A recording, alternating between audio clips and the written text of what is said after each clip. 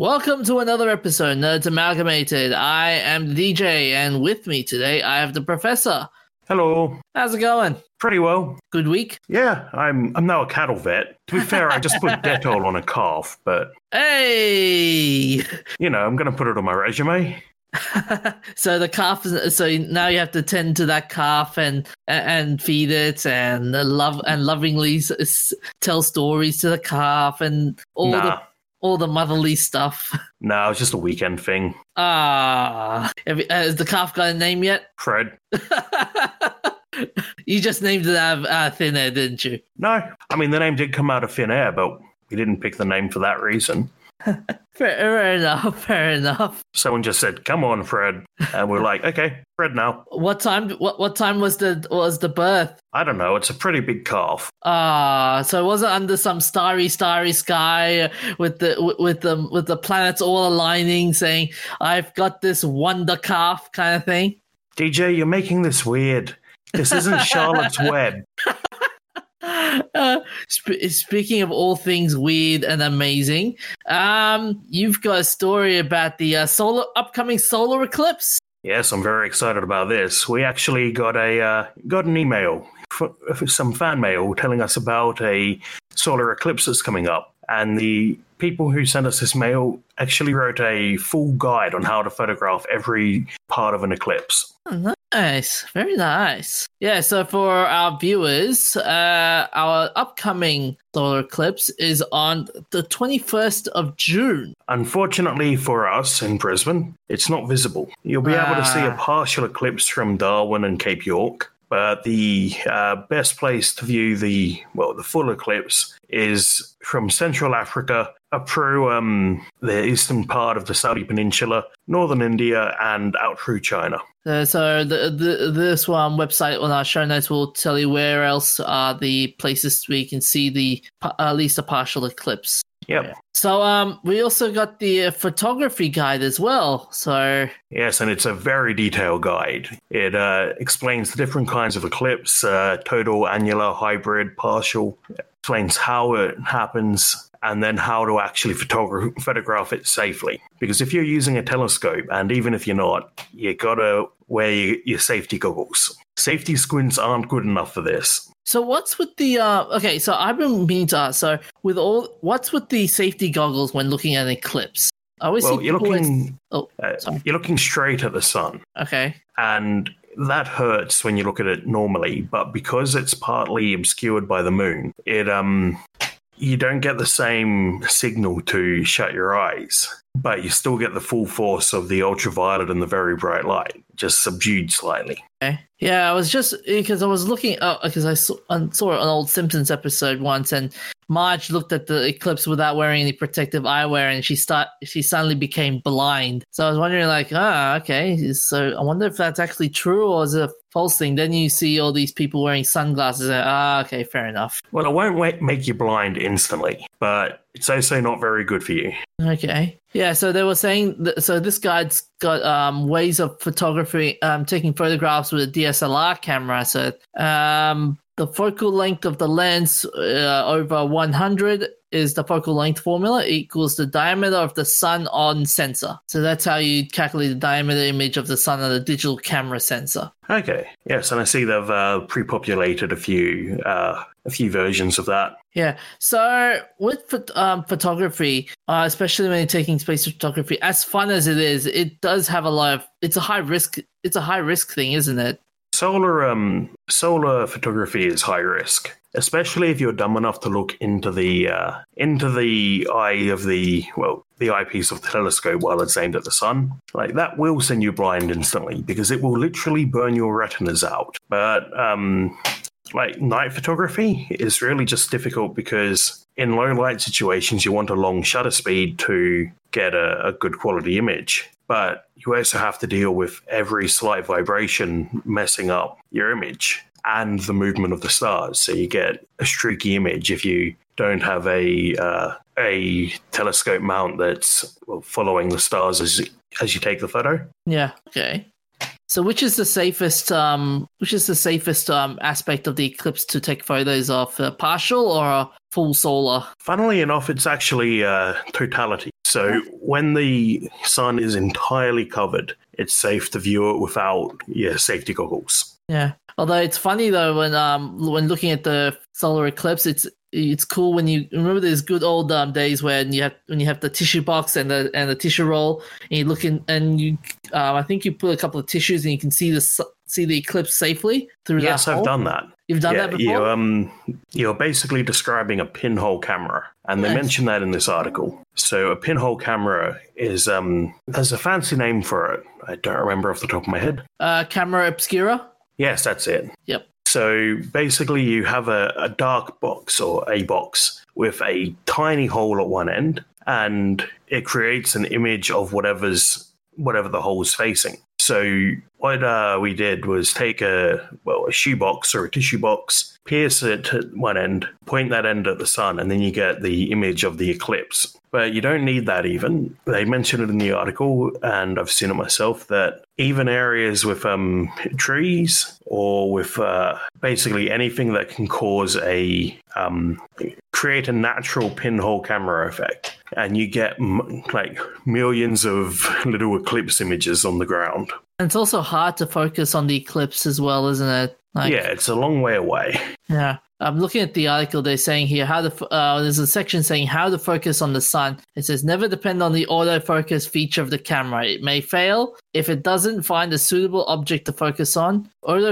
Focusing on faraway landscape features is not recommended, as the autofocus on the sun on infinity would be slightly blurred. So the best way to remedy it is have patience and spend time focusing. Since you're focusing in the daytime, come prepared with a dark umbrella or a thick dark cloth to cover your face and the camera screen. This article also talks about taking photos of an entire composite image of a solar eclipse as well, which when you look at it, it looks really cool seeing a sequence. Yeah, it's a very striking effect. Yeah. And they explain the software you can use to stitch it together. Yeah. But yeah, the most popular one for when taking photography is the diamond ring, which is basically the bright spot of the sun shining from the last valley of the moon, the bright pink chromosome, the dark circle formed by the black moon. Chromosphere, not chromosome. Thank you. Chromosphere. And finally, the appearance of a corona around the black lunar disk. It's a neat effect. Yeah. So you end up with, because the sun's shining through the valley, you get a bright spot on one side of the moon, and then a ring around it formed by the corona. For budding photographers, I think this is a very, very good guide. I mean, astro photography is very, very tricky to get into, but there's a lot of great guides and articles I've seen in the last few years. Yeah. And it's the other area of photography, I think it's very, very tricky. I think would be equally as tricky as astrophotography. It would be lightning photography. Yeah, I think most photographers for that will set up a long exposure and then just let it sit for a while. And then you capture a couple of lightning strikes. But because it's dark, you don't have to worry about the rest of your image becoming overexposed. Yeah. Like I'm reading through this article, and like I said, this article's well of research. He even did one about Bailey beads. When you look at the photo, Bailey's beads, it looks like a really cool effect of a yellow outline. Yeah, my other favorite is actually the corona, not the virus. Basically, just above the surface of the sun is sort of an atmosphere, for want of a better term, and the atmosphere of the sun forms into these shapes and patterns from the magnetic fields, because the particles are highly magnetic. Basically, just like the same effect that causes the aurora on Earth is responsible for the patterns you see in the corona. So they've got this really cool photo here of the surface of the moon and the sun's corona around it. It looks like it's it's like hugging the thing. Looks really cool. Yeah, I will say this, you must have a very, very high-end camera and a lot of software just to get that effect though, and very, very accurate as well in attention to detail. Yeah, I imagine you would need they say you don't need to be very precise because you can capture a whole bunch of different images of the corona that will all work, but I imagine you also need to like, you do need to make sure your camera is steady and aimed very well. Yeah. They do say, though, that you can capture some of it with a handheld shot. Yeah, this is one of those photos where you can use, like, remember the good old disposable cameras back in the day? Do they even have those? I don't know whether they have them now, but they were a thing. Or even a Polaroid wouldn't even do justice to taking a photo of the eclipse. We also have a total eclipse coming up in December. Oh, nice. Which this one's visible from South America. Okay. So, hang on a second. All of the details will be all added onto our show notes. So you can have a read through the articles, and you can also check out when are the next few eclipses. So next one is on 184 days from now. That's the next total eclipse. Yeah. So this one coming up on the 21st is annular, which unfortunately means that you won't get the really cool effect of totality, where the sun is just completely blanked out. But any eclipse is cool. Yeah. Just where you go. Anyway, so moving along to our next story, you got a story about a long lost game being found. Yeah, so back in 1992, Maxis had a division called the Business Simulations Division, and they were recruited by Chevron to make a sim refinery game for basically high-level training and gamification of operating a oil refinery. And unfortunately, the only copy of it that's ever turned up has been now taken off archive.org because the uploader changed their mind. But it has been, it's out there now, so I expect you can find it somewhere if you look hard enough. I bet you someone will torrent it. Although we would like to say that we do not condone illegal downloading. Illegal downloading is bad. Illegal downloading or legal downloading? Because I heard you say legal downloading is bad. I said illegal downloading. But yeah, as you were saying, that this game is now available online. So it hasn't been. So why did they change their mind? Did they say, like, what was the reason? Well, Jason Scott, who runs the archive.org and a bunch of other basically history sites for computer history, that he says that a lot of the time people upload stuff to archive and then get cold feet when it blows up because they suddenly realize, wait a minute, this attention could have a negative effect on them. Worst case scenario, it could get them sued or lose their job. Although it's interesting how most people do not understand the term, the internet never forgets. Yeah. Once it's out there, it's very hard to get rid of every copy. Oh, yeah. Yeah. Unless you're very, very rich and you can give to everyone a cease and desist letter, but that's a very, very hard case. Even then, I doubt it would. So tell us about Sim Refinery. What was the game all about? So it's in the vein of the early sim games by Maxis. So SimCity, Sim Farm. There's a couple of different sim games that were made, and it turns out the Business Simulations Division created a prototype for Sim Refinery using some assets from Sim Farm and SimCity. But the idea is you can build a refinery and create a refinery and learn how to process oil through it. Now, it's obviously not going to teach you exactly what you need to know, but I think it's probably, just from what I've seen, I haven't played it, big enough to, detailed enough to give you a good idea of what each part of the refinery actually does. I mean, this game would have been perfect if you released this like 10 or 20 years ago, like just to teach structural engineers how to, if a crisis was to occur, how do you deal with the crisis? That too, actually. They've got custom disasters that include accident reports and explain what happens, what you have to do, what damage is caused. Yeah, I'm just seeing in here they're saying, as a commissioned business aid, it was not available to the public until 2020. Little information about the game had existed, though Maxis had discussed its creation and some screenshots existed. So it's still a prototype. And the author of this article reckons that there are parts where there's a demo mode with pauses, and they reckon that would have been done on stage, playing through the demo and giving the speaker time to explain things. Oh, okay. Do you reckon though that if you reckon that they could easily get the source code for this game, not even though it's been taken out from Internet Archive? If someone has the executable, they can always decompile it. I don't know what language the early Sim games were written on or how hard they are to decompile, but it's a huge effort, and I imagine you'd probably just want to create a new product. It'd probably be easier to make a new product from scratch than to decompile it. Maybe something a bit like Open Transport Tycoon. Okay. Because this reminds me of that earlier game that you spoke about last week, Days of Thunder.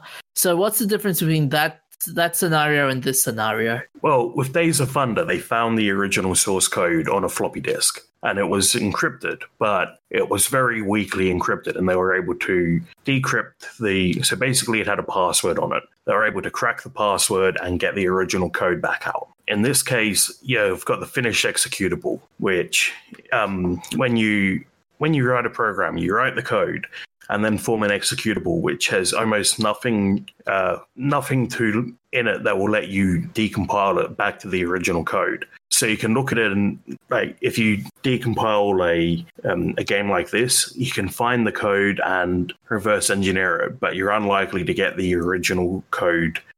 You won't get the exact original code back. Okay. So there's projects like the Mario 64 decompilation project, where the developers managed to get basically one-to-one compilation, but it's likely that even then the code isn't exactly the same. And then there's things that are ignored in compiling your code, like comments. So when you write a program, you put in notes to yourself so you remember what things do. When it gets compiled, those get left out. So anyone working on a decompilation project has to work it out themselves. Mm-hmm. So with this discovery, will we ever see a customer game? Should I actually not? No, I expect the copyright to this is possibly split between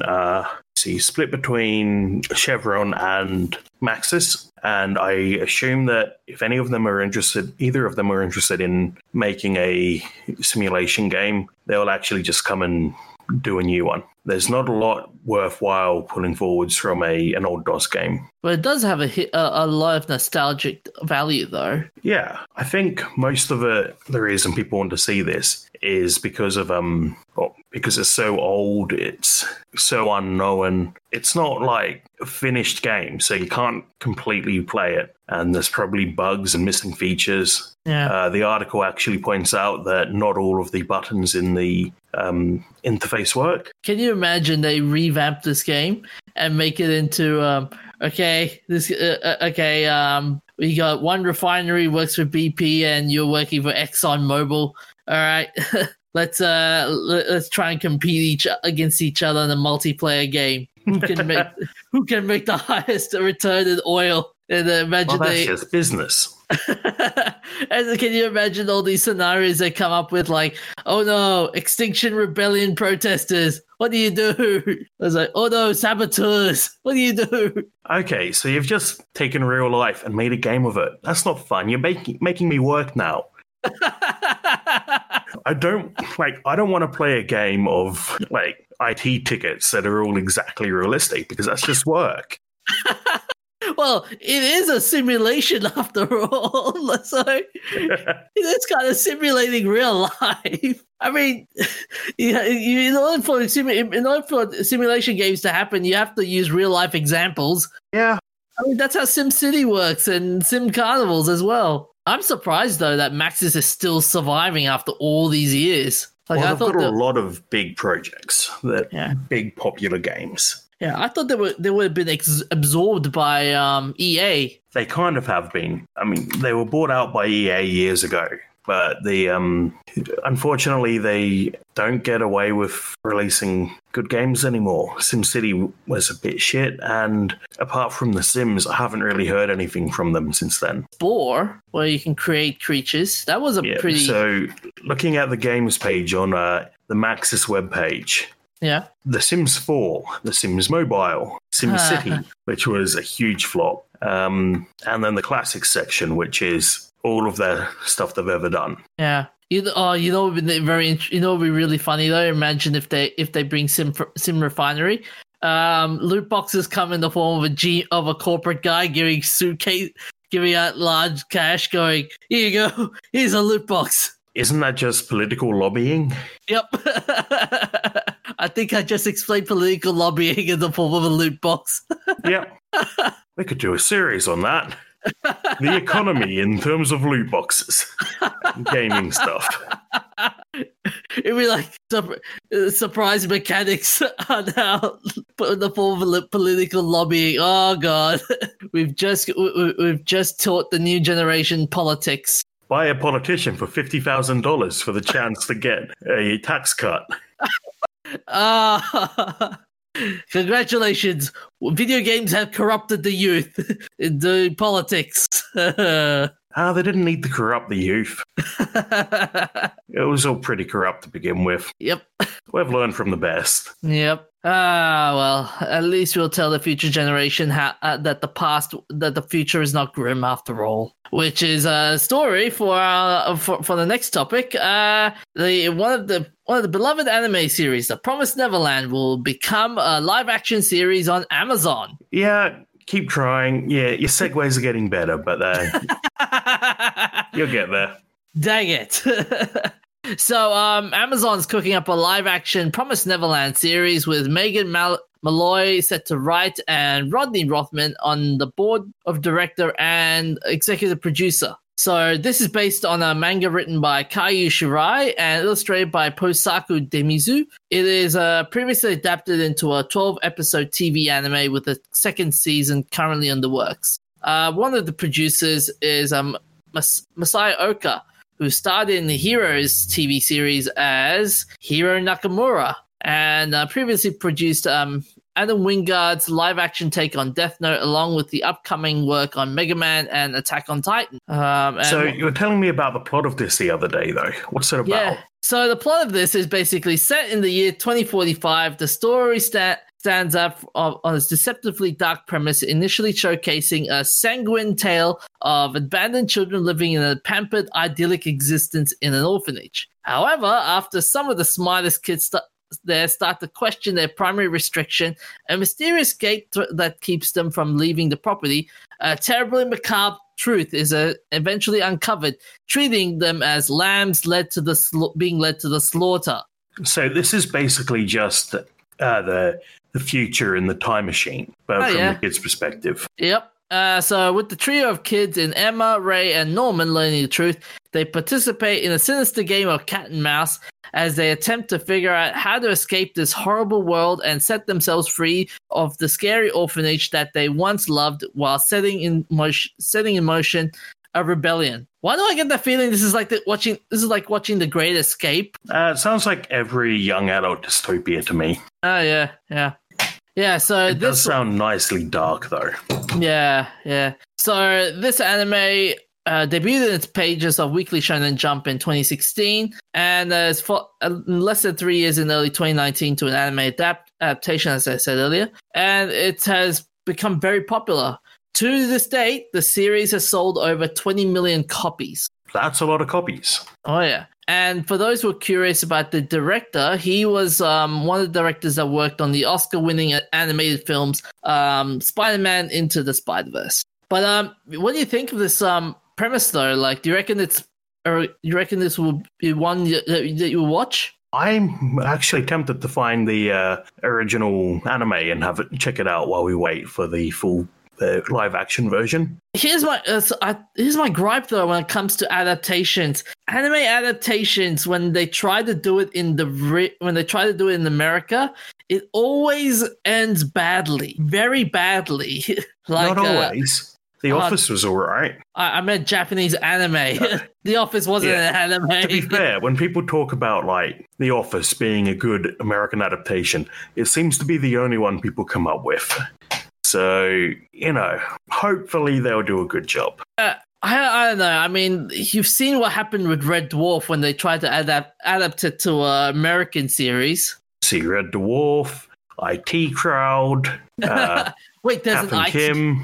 Oh, no, don't get me started. Was there an American IT Crowd? I think there was. And if I remember correctly, they had Moss, but just shoved them into a completely different setting with different actors. Oh, that would have been actually funny to watch though if they did the American version. See, hang on a second, the American versions. Oh, here we go. So American version. Yeah, so Richard Ayoade reprised the role as Moss with Joe McHale, the guy who does the series Community, as Roy, and Jessica Sinclair, who does, I think she's a new actress. Oh, she was in she was in a lot of shows. She was in Veep, The McCarthys, Marry Me, American Dad as Connie Robinson. Okay, so Jessica Sinclair as Jen, and Rocky Carroll, it was in Chicago Hope, as Denholm. Huh. So they've tried it 3 times. So there's been 3 different attempts to make an American IT crowd. Why wouldn't you give up? Well, you know what they say, third time's a charm. But back to the topic on the anime. On the anime, see, the problem with anime when it comes to American TV shows is that they always take creative liberties. Like in the recent Cowboy Bebop, they said that they're not gonna do one of the actresses they're not gonna costume her like what they did in the anime. And that's like saying, okay, we're gonna take the anime, made her a very, very very sexy badass, to something totally morphed and totally different that will devalue the Japanese anime character significantly. Like, I don't know what, like, I'm very skeptical about this. Yeah. Like, I don't know what it's an American remake. You should be skeptical. Yeah. But I like how more studios are taking the time to try and adapting foreign series to American TV standards. I'd like to see more original shows. More original shows? Yeah. Okay. Instead of taking shows that are successful somewhere else and making them American, go and make something new. That's why I don't like movie remakes. 90% of the time, they don't bring anything new to the series. Can you imagine... gotta do new stuff. New art. Can you imagine... Professor, here's a funny one for you.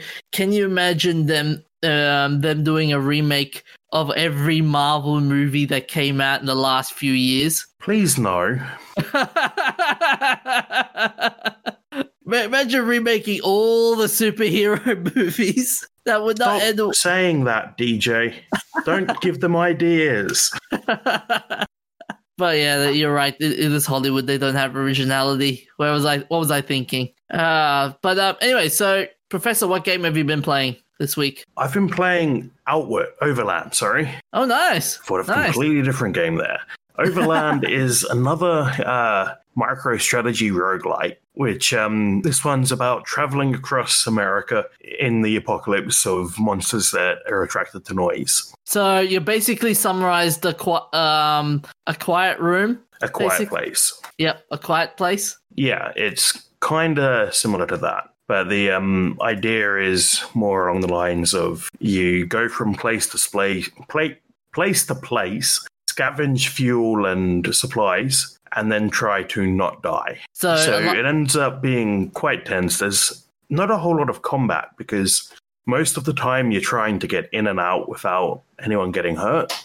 I mean, I'm looking at the video in this, and it just reminds me of The Last of Us. Yeah. In terms of you've got this, you got the man and a companion, and well, the characters are random. The best part is you can pick up dogs. Oh yeah. I don't know if like all your human characters die if you lose, but you can have dogs as companions. So is it a turn? I'm looking at it. So it's turnstile? Is it turn-based? Yeah. Oh, nice. Turn-based. So what's the biggest flaw you've encountered in this game? I think the maps are quite small and get a little bit repetitive. In that, I think it would be stronger if there were more, if there were levels where you were exploring a building or basically just having more place to explore and loot. So there's no so you can't explore. So there's a hidden wall.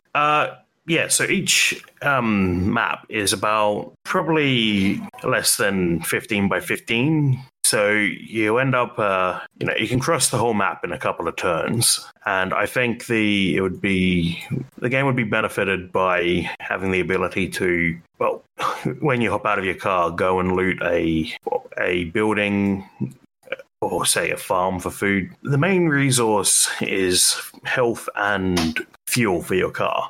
Okay. So how many slots you're allowed to when carrying your stuff? It depends on what your character has in their pockets, and so you can get backpacks. You can get a roof rack for your car. I like that you can modify the car. Nice. What modifications have you got so far? At the moment, I'm driving a hatchback with a roof rack. It's a nice touch that you're not just outfitting your.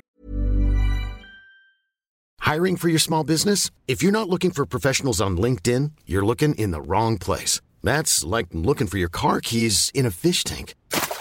LinkedIn helps you hire professionals you can't find anywhere else, even those who aren't actively searching for a new job but might be open to the perfect role. In a given month, over 70% of LinkedIn users don't even visit other leading job sites. So start looking in the right place. With LinkedIn, you can hire professionals like a professional. Post your free job on linkedin.com/people today. Characters, you're outfitting your vehicle. So the vehicle in itself is an extra character. I like the design of this game. It looks really cool. Even the monster design looks pretty cool too. Yeah, it's got a nice art style. Yeah, the creatures remind me of Starship Troopers with the bugs. Okay. Yeah, and so how many people? Are you allowed in the car? In the hatchback, you can have 3 people, but then you only have limited storage. I think there's a ute that you can find as well. I think in the ute you can have 2 people, but more storage. Okay. So how many Nerdy Beanies would you give this one out of? 3.5 out of 5. Nice. It's a nice, solid game, good mechanics. I like the sort of the variety in characters you can have. I just wish there was a bit more to explore, and maybe also on that extent that there's less. Maybe some levels where there's less rush to grab everything and get back in the car. Mm-hmm. Because even if you do get in combat, you can take down maybe 1 or 2 of the monsters, but that summons tons more. Fair enough. My game I've been playing this week is Shadow Arena. It's a PvP Heroes Clash game. So PvP what game, sorry? Heroes Clash game. So you can choose your various heroes and pit each other with in a player versus player game. Okay. And this game reminds me of For Honor as well, in terms of you have various heroes using various weapons, and you can strategize how you take down the opponents. The downside, though, is you don't have the special killing moves unlike in For Honor. But yeah, it has a bit of what's that genre? Battle Royale. That's right. Yet another battle royale. Yep. Hey, this one's fun. At least you get to use swords and not the predictable guns and whatnot. Okay. Yeah, it feels like the best way to differentiate your battle royale game at the moment. Yeah. The character I've been using, his name is Goyen, and he's just a guy with a very big sword. Nothing wrong with that. Yeah. So you got other characters like Heroine, Haru, and Amon Kiris. So I've just been playing that game, and it is fun. But the biggest flaw with this game is you've got a lot of microtransactions. Well, that's not good, is it? Yeah. Like you've got, like they say, like, oh, you have to pay this amount of money just to get this, and sometimes it can get very grindy as well. Like you're attacking the same enemy every now and then, and the combos when you're using the attacks, even though you've got like huge weapon, it's clunky. Yep. So like while you're swinging this huge sword, like the other opponent, if she has like a faster weapon draw, she can kill you even faster. So it's like but other than that, it's okay. I mean, it's not a bad game. I mean, it's got the microtransactions and it's got the clunkiness of it all. I would give this game a 3 out of 5. So will you keep playing it? I'm going to try to keep playing this a bit more just to see how much more fun I can have with this game. Maybe I might not have any fun at all and just go, you know what, this game's not for me. So, but yeah, it looks fun. So I might give this a bit more game time. So, All right, so who are our shout-outs this week? So on the 9th of June, 1909, Alice Hewler Ramsey, a 22-year-old housewife from Hackensack, New Jersey, becomes the first woman to drive across the U.S. in a Maxwell 30. Drives 3,800 miles from Manhattan to San Francisco in 59 days. So on June 9, 1909, Alice Hewler Ramsey, a 22-year-old housewife and mother, began a 3,800-mile journey from Hell Gate in Manhattan, New York, to San Francisco, California, in a green 4-cylinder 30-horsepower Maxwell DA. On her 59-day trek, she was accompanied by two older sisters-in-law, and a 19-year-old friend, Hermine Johns, none of whom could drive a car. They arrived amid the great fanfare on August 7th, although about 3 weeks later than originally planned. The group of women used maps from the American Automobile Association to make the journey. Only 152 of the 3,600 miles, that's 244 of the 5,767 kilometers that the group traveled were paved. Over the course of the drive, Ramsey changed 11 tires, cleaned the spark plugs, repaired the broken brake pedal, and had to sleep in the car when it was stuck in the mud. The women most navigated by using telephone poles, following the poles with more wires in hopes that they would lead to a town. Along the way, they crossed the trail of a manhunt for a killer in Nebraska. Ramsey received a case of the bed bugs from a Wyoming hotel, and in Nevada, they were surrounded by a Native American hunting party with bows and arrows drawn. Ramsey was named the Woman Motorist of the Century by AAA in 1960. How is this not a movie yet? I know. Oh, this would have been a great movie to watch. Oh, that's amazing. Like, I wouldn't leave if I had the bed bugs and American Indians chasing after me. I would have just gone, no, you know what? I'm out. Oh, that would have been a very epic road trip. Yeah, and following the phone lines, like that could have gone so wrong. Oh, can you imagine doing this in modern standards? Well, it's a lot easier now. You just ask Siri how to get there. Oh, no. Okay, let's say, for example, but let's say we don't use Siri or any of the GPS, just use whatever they used. Can you imagine how long would it take now? I think it would be quite easy because we've got better signs. There are better roads, better signs. Cars are faster and more comfortable and more reliable. Yeah, 11 tires. How the heck did that? Wow. The heck? They would have been on dirt roads mostly. Yeah, I'm just wondering where did they get the 11 from? I mean, you got the one at the back in the boot, but they broke them multiple times, and they would have picked up more in each town. Yeah, possible. Like, I'm imagining the 19-year-old. Can you imagine her in the car going, "Are we there yet? Are we there yet? Are we there yet?" You're like, I'm not dealing with this. Oh, amazing work. I will say this, amazing work. On the 9th of June, 2020, Kathy Sullivan, first American woman to walk in space, has become the first woman to reach the deepest known spot in the ocean. On Sunday, Kathy Sullivan, 68, an astronaut and oceanographer, emerged from her 35,810-foot dive to the Challenger Deep, according to the EYOS Expeditions, a company coordinating the logistics of the mission. This also makes Dr. Sullivan the first person to both walk in space and to descend to the deepest point in the ocean. The Challenger Deep is the lowest point of the many seabed recesses that crisscross the globe. Dr. Sullivan and Victor L. Vescovo, an explorer funding the mission, spent about an hour and a half at their destination, nearly 7 miles down in a muddy depression in the Mariana Trench, which is about 200 miles southwest of Guam. As a hybrid oceanographer and astronaut, this was an extraordinary day, once in a lifetime day, seeing the moonscape of the Challenger Deep and then comparing notes with my colleague on the ISS about our remarkable reusable inner space outer spacecraft, Dr. Sullivan said in a statement released by EYOS Expeditions on Monday. Apparently, I think, who was the director that also did the same quest? James Cameron. Yeah. Wow, that's a very big feat.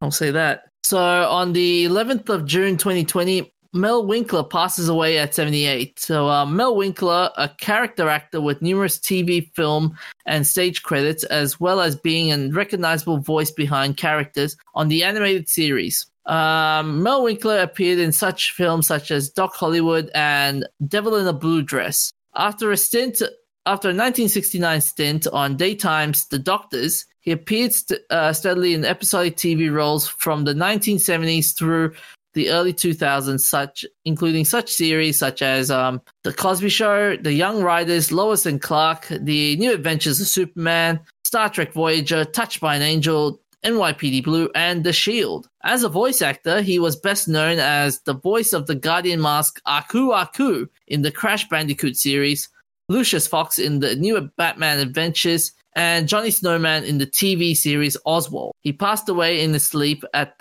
his home in Los Angeles, California. On the 11th of June 2020, Queen Elizabeth dials in to first official video call to chat to UK's carers. The Queen has become the latest person to get into the lockdown trend of group video chats after she made her first official public-facing conference call. Sat comfortably from the Oak Room in Windsor Castle, the 94-year-old monarch dialed in to chat to 4 carers about the difficulties they had to face during the coronavirus pandemic. The monarch, dressed in a floral dress and pearls, was also joined by her daughter Princess Anne in the call on June 4th to mark Carers Week. In a video shared by the royal family's Twitter account, the Queen praised the carers and Chief Executive of the Carers Trust, Gareth Hallwills, for their extraordinary efforts. She can be heard saying, "I'm very impressed by what you've achieved already. I'm very glad to have been able to join you today. This was a first for the Queen's long reign, and she was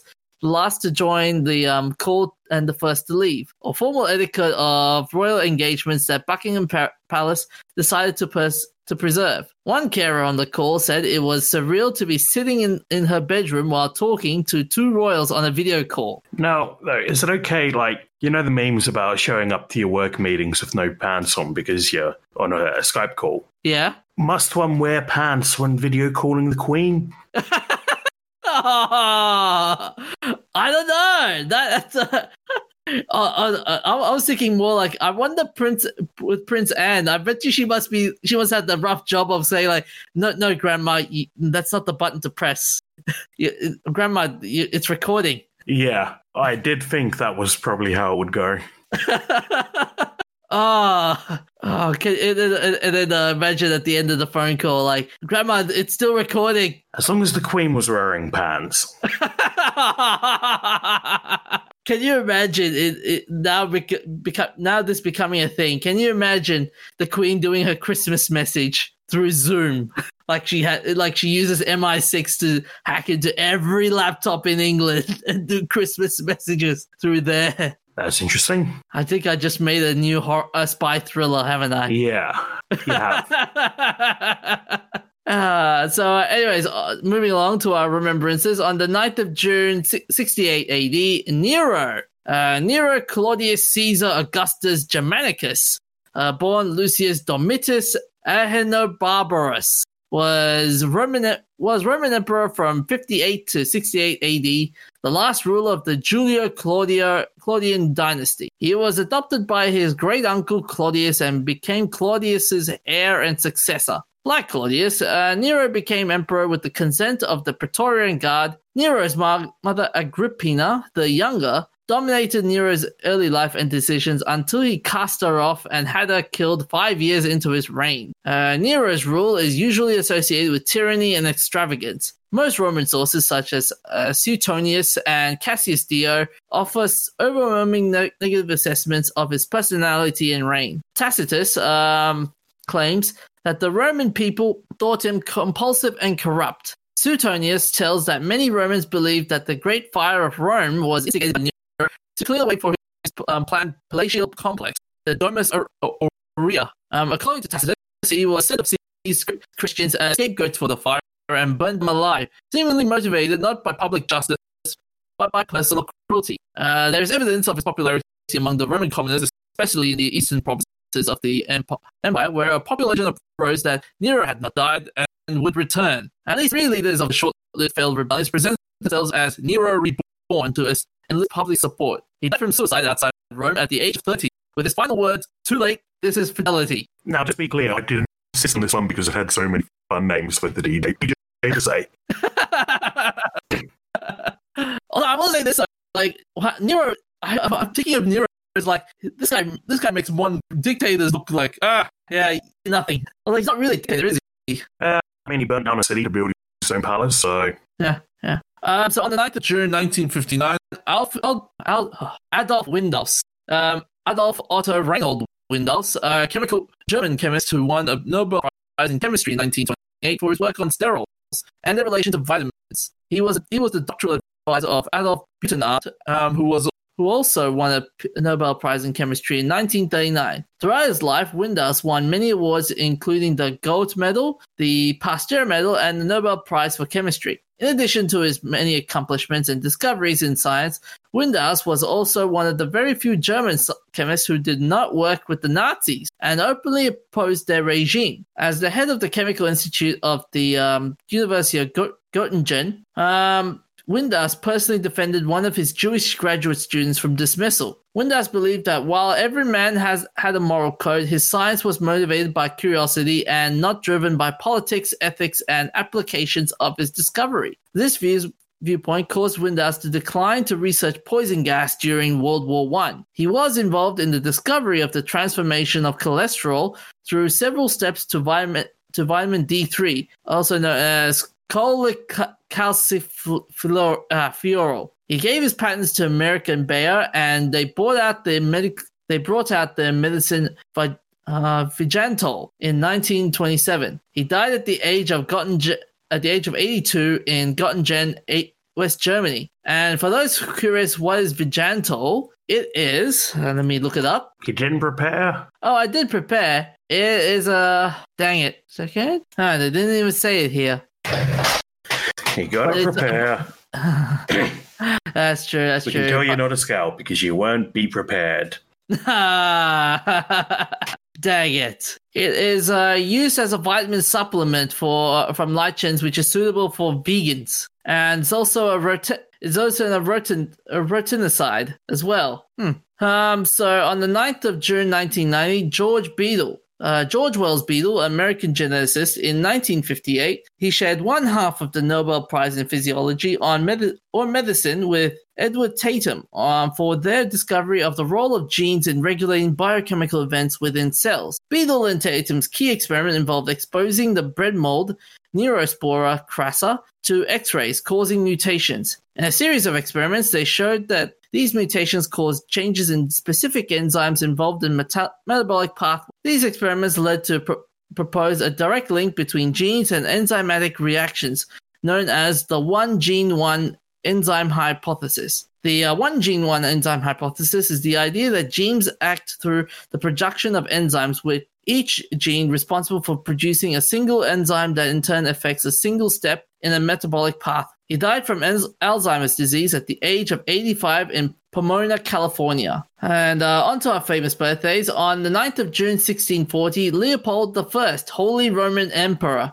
Yes, that is actually a name. Holy Roman Emperor. So, Leopold I, who has the full name Leopold Ignaz Joseph Balthasar Felician, Holy Roman Emperor, King of Hungary, Croatia, and Bohemia. The second son of Ferdinand III, Holy Roman Emperor, by his first wife, Maria Anne of Spain. Leopold became heir apparent in 1654 by the death of his elder brother, Ferdinand IV. Elected in 1658, Leopold ruled the Holy Roman Empire until his death in 1705, becoming the longest ruling Habsburg emperor at 46 years and 9 months. Leopold's rule is known for conflicts with the Ottoman Empire in the east and rivalry between with Louis the. Is it? I'm going to get this wrong, aren't I? Louis the. Is it 14th? I don't know. You got the one reading it. Yeah, it looks like 24. Yeah, contemporary and. I don't know. I've lost my place in the notes. What's the number? Like what numbers? XIV. XIV. That'll be 14. 14. Okay, I thought it was 24. Okay, 14. A contemporary and first cousin in the West. After more than a decade of warfare, Leopold emerged victorious from the Great Turkish War thanks to the military talents of Prince Eugene of Savoy. By the Treaty of Karlowitz, Leopold recovered almost all of the Kingdom of Hungary, which had fallen under Turkish power in the years after the 1526 Battle of Mohawks. Leopold fought 3 wars against France: the Franco-Dutch War, the 9-Year War, and the War of the Spanish Succession. In this last, Leopold sought to give his younger son the entire Spanish inheritance, disregarding the will of the late Charles II. Leopold started a war that soon engulfed much of Europe. When peace returned, Austria could not be said to have emerged as triumphant as it had from the war against the Turks. He was born in Vienna. Look at the portrait of that man. Very nice hair. Great hair. You reckon it's a wig? I don't know.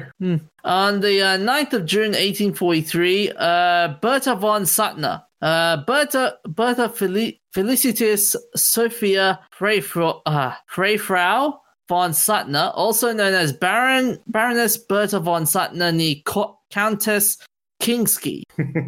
Another one we picked because of the complicated names. I know.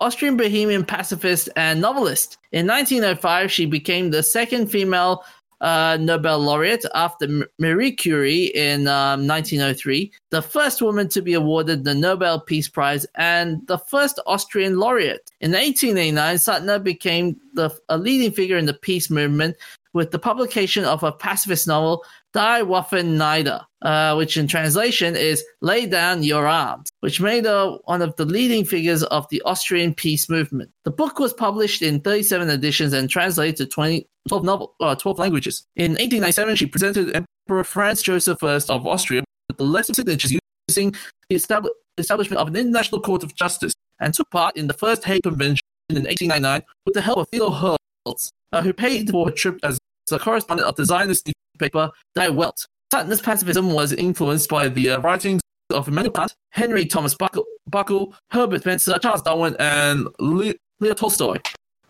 Tolstoy praised Die Waffen nieder, conceiving peace as a natural state impaired by the human aberrance of war and militarism. As a result, she argued that a right to peace could be demanded under international law and was necessary in the context of an evolutionary Darwinist concept of history. Suttner was a respected journalist, with one historian describing her as a most perceptive and adept political commentator. She was born in Prague, Kingdom of Bohemia. 9th of June 1961, Michael J. Fox. Michael Andrew Fox, known professionally as Michael J. Fox, is a Canadian-American actor, comedian, author, film producer, and activist with a film and television career spanning from the 1970s. Wait, so what does a J stand for? I'm guessing he just put there as a moniker, I think. Yeah, probably. It's like Nicolas Cage, it's a moniker for his original name. So yeah, because at least in the UK, Actors Guild rules are that you can only have one actor with a particular name. Yeah. So he starred in the Back to the Future trilogy, in which he portrayed Marty McFly. Other notable roles have included his portrayal of Alex P. Keaton on the American sitcom Family Ties, and Mike Flaherty on the ABC sitcom Spin City. He had won 5 Primetime Emmy Awards, 4 Golden Globes, a Grammy Award, and 2 Screen Actor Guild Awards. Fox was diagnosed with Parkinson's disease in 1991 at the age of 29 and disclosed his condition to the public in 1998. He semi-retired from acting in 2000 as the symptoms of the disease worsened. He has since become an advocate for research towards finding a cure and founded the Michael J. Fox Foundation. Since 1999, Fox had mainly worked as a voiceover actor in films such as Stuart Little and Disney's Atlantis, The Lost Empire. On the CBS TV show The Good Wife, he earned Emmy nominations for 3 consecutive years for his recurring role as crafty attorney Louis Canning. He has also taken recurring guest roles and cameo appearance in Boston Legal, Scrubs, Curb Your Enthusiasm, Rescue Me, and Designated Survivor. He was appointed an Officer of the Order of Canada in 2010 and was inducted into Canada's Walk of Fame in 2000. He was born in Edmonton, Alberta. Now that's a very, very high-profile resume. Events of interest. On the 9th of June 53 AD, the Roman Emperor Nero marries Claudia Octavia. In 53 AD, Octavia was married to her adopted brother Nero after she was legally transferred to another clan. Apparently, her stepmother, Agrippina, had planned this marriage even before her own marriage to Claudius. Nevertheless, Nero succeeded his adopted father as emperor, making Octavia empress. It appears their marriage was loveless and also childless. On the 9th of June 68 AD, Nero commits suicide after quoting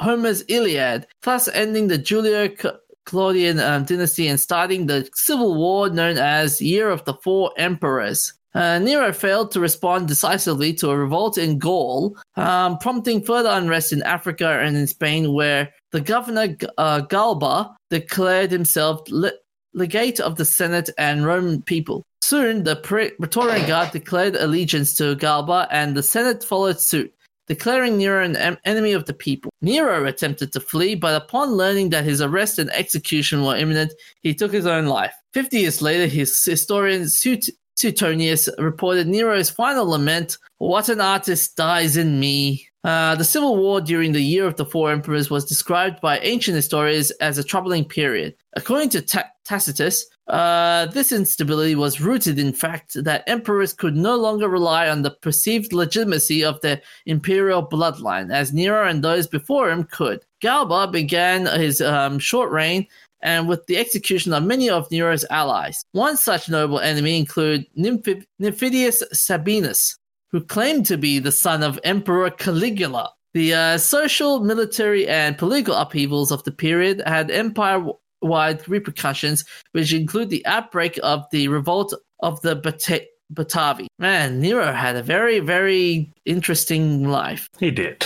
9th of June 1959, the USS George Washington is launched. It's the first nuclear-powered ballistic missile submarine. The USS George Washington was launched on 9th of June 1959, sponsored by Mrs.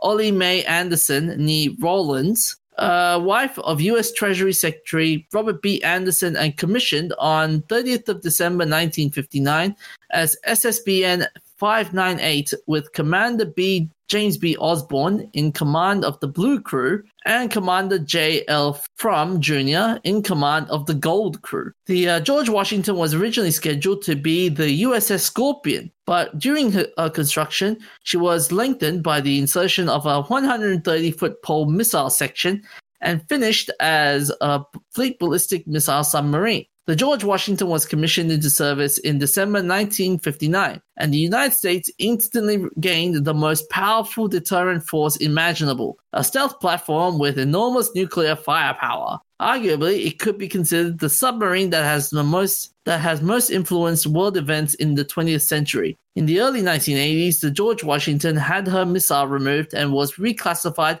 as an attack submarine before being decommissioned several years later. Now that was a very, very interesting sub. Yeah, would not want to mess with that. Yep. 9th of June 1979, the ghost train fire at Luna Park, Sydney, Australia kills 7. On the night of 9th of June 1979, a fire broke out inside the ride at approximately 10:59 p.m. Due to a combination of low water pressure, understaffing within the park, and inadequate coverage of the ghost town by the park's fire hose system, the fire was able to completely consume the ride. It took an hour to bring the fire under control, but it was extinguished before any significant damage could be done to the adjacent river caves and Big Dipper. The fire killed 6 children and 1 adult and destroyed the amusement park's ghost train. Inadequate firefighting measures and low staffing caused the fire to completely destroy the ride, which was first reconstructed in 1931. Or first constructed, and had been transported from Glenelg. Is that nice? Glenelg.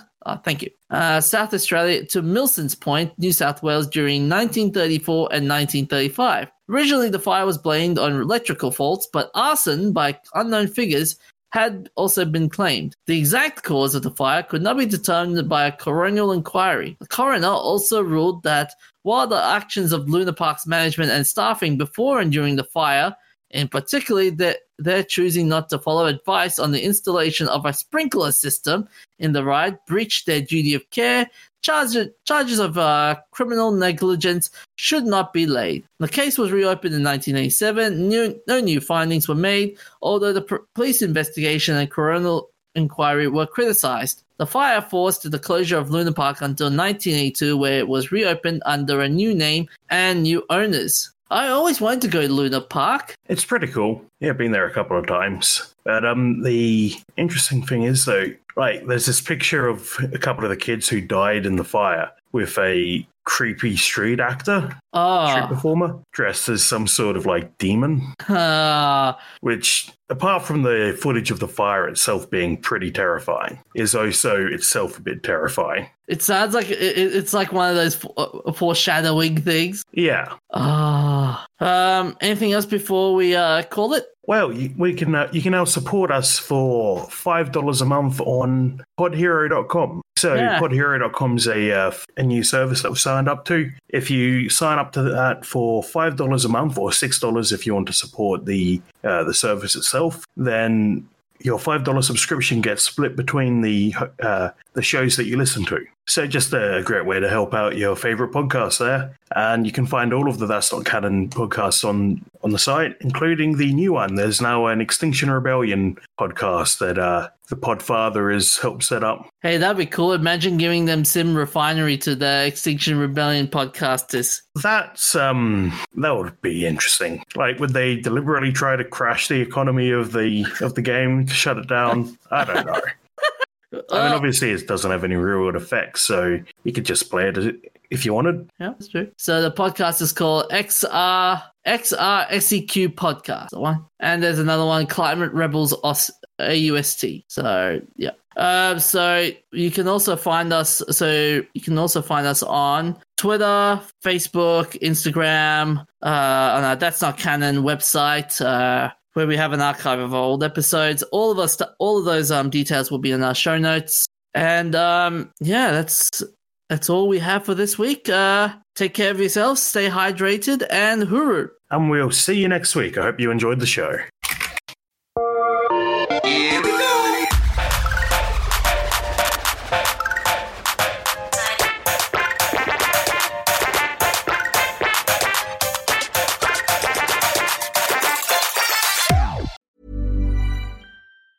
Hey, it's Danny Pellegrino from Everything Iconic. Ready to upgrade your style game without blowing your budget? Check out Quince. They've got all the good stuff, shirts and polos, activewear, and fine leather goods, all at 50 to 80% less than other high-end brands. And the best part? They're all about safe, ethical, and responsible manufacturing. Get that luxury vibe without the luxury price tag. Hit up quince.com/upgrade for free shipping and 365-day returns on your next order. That's quince.com/upgrade.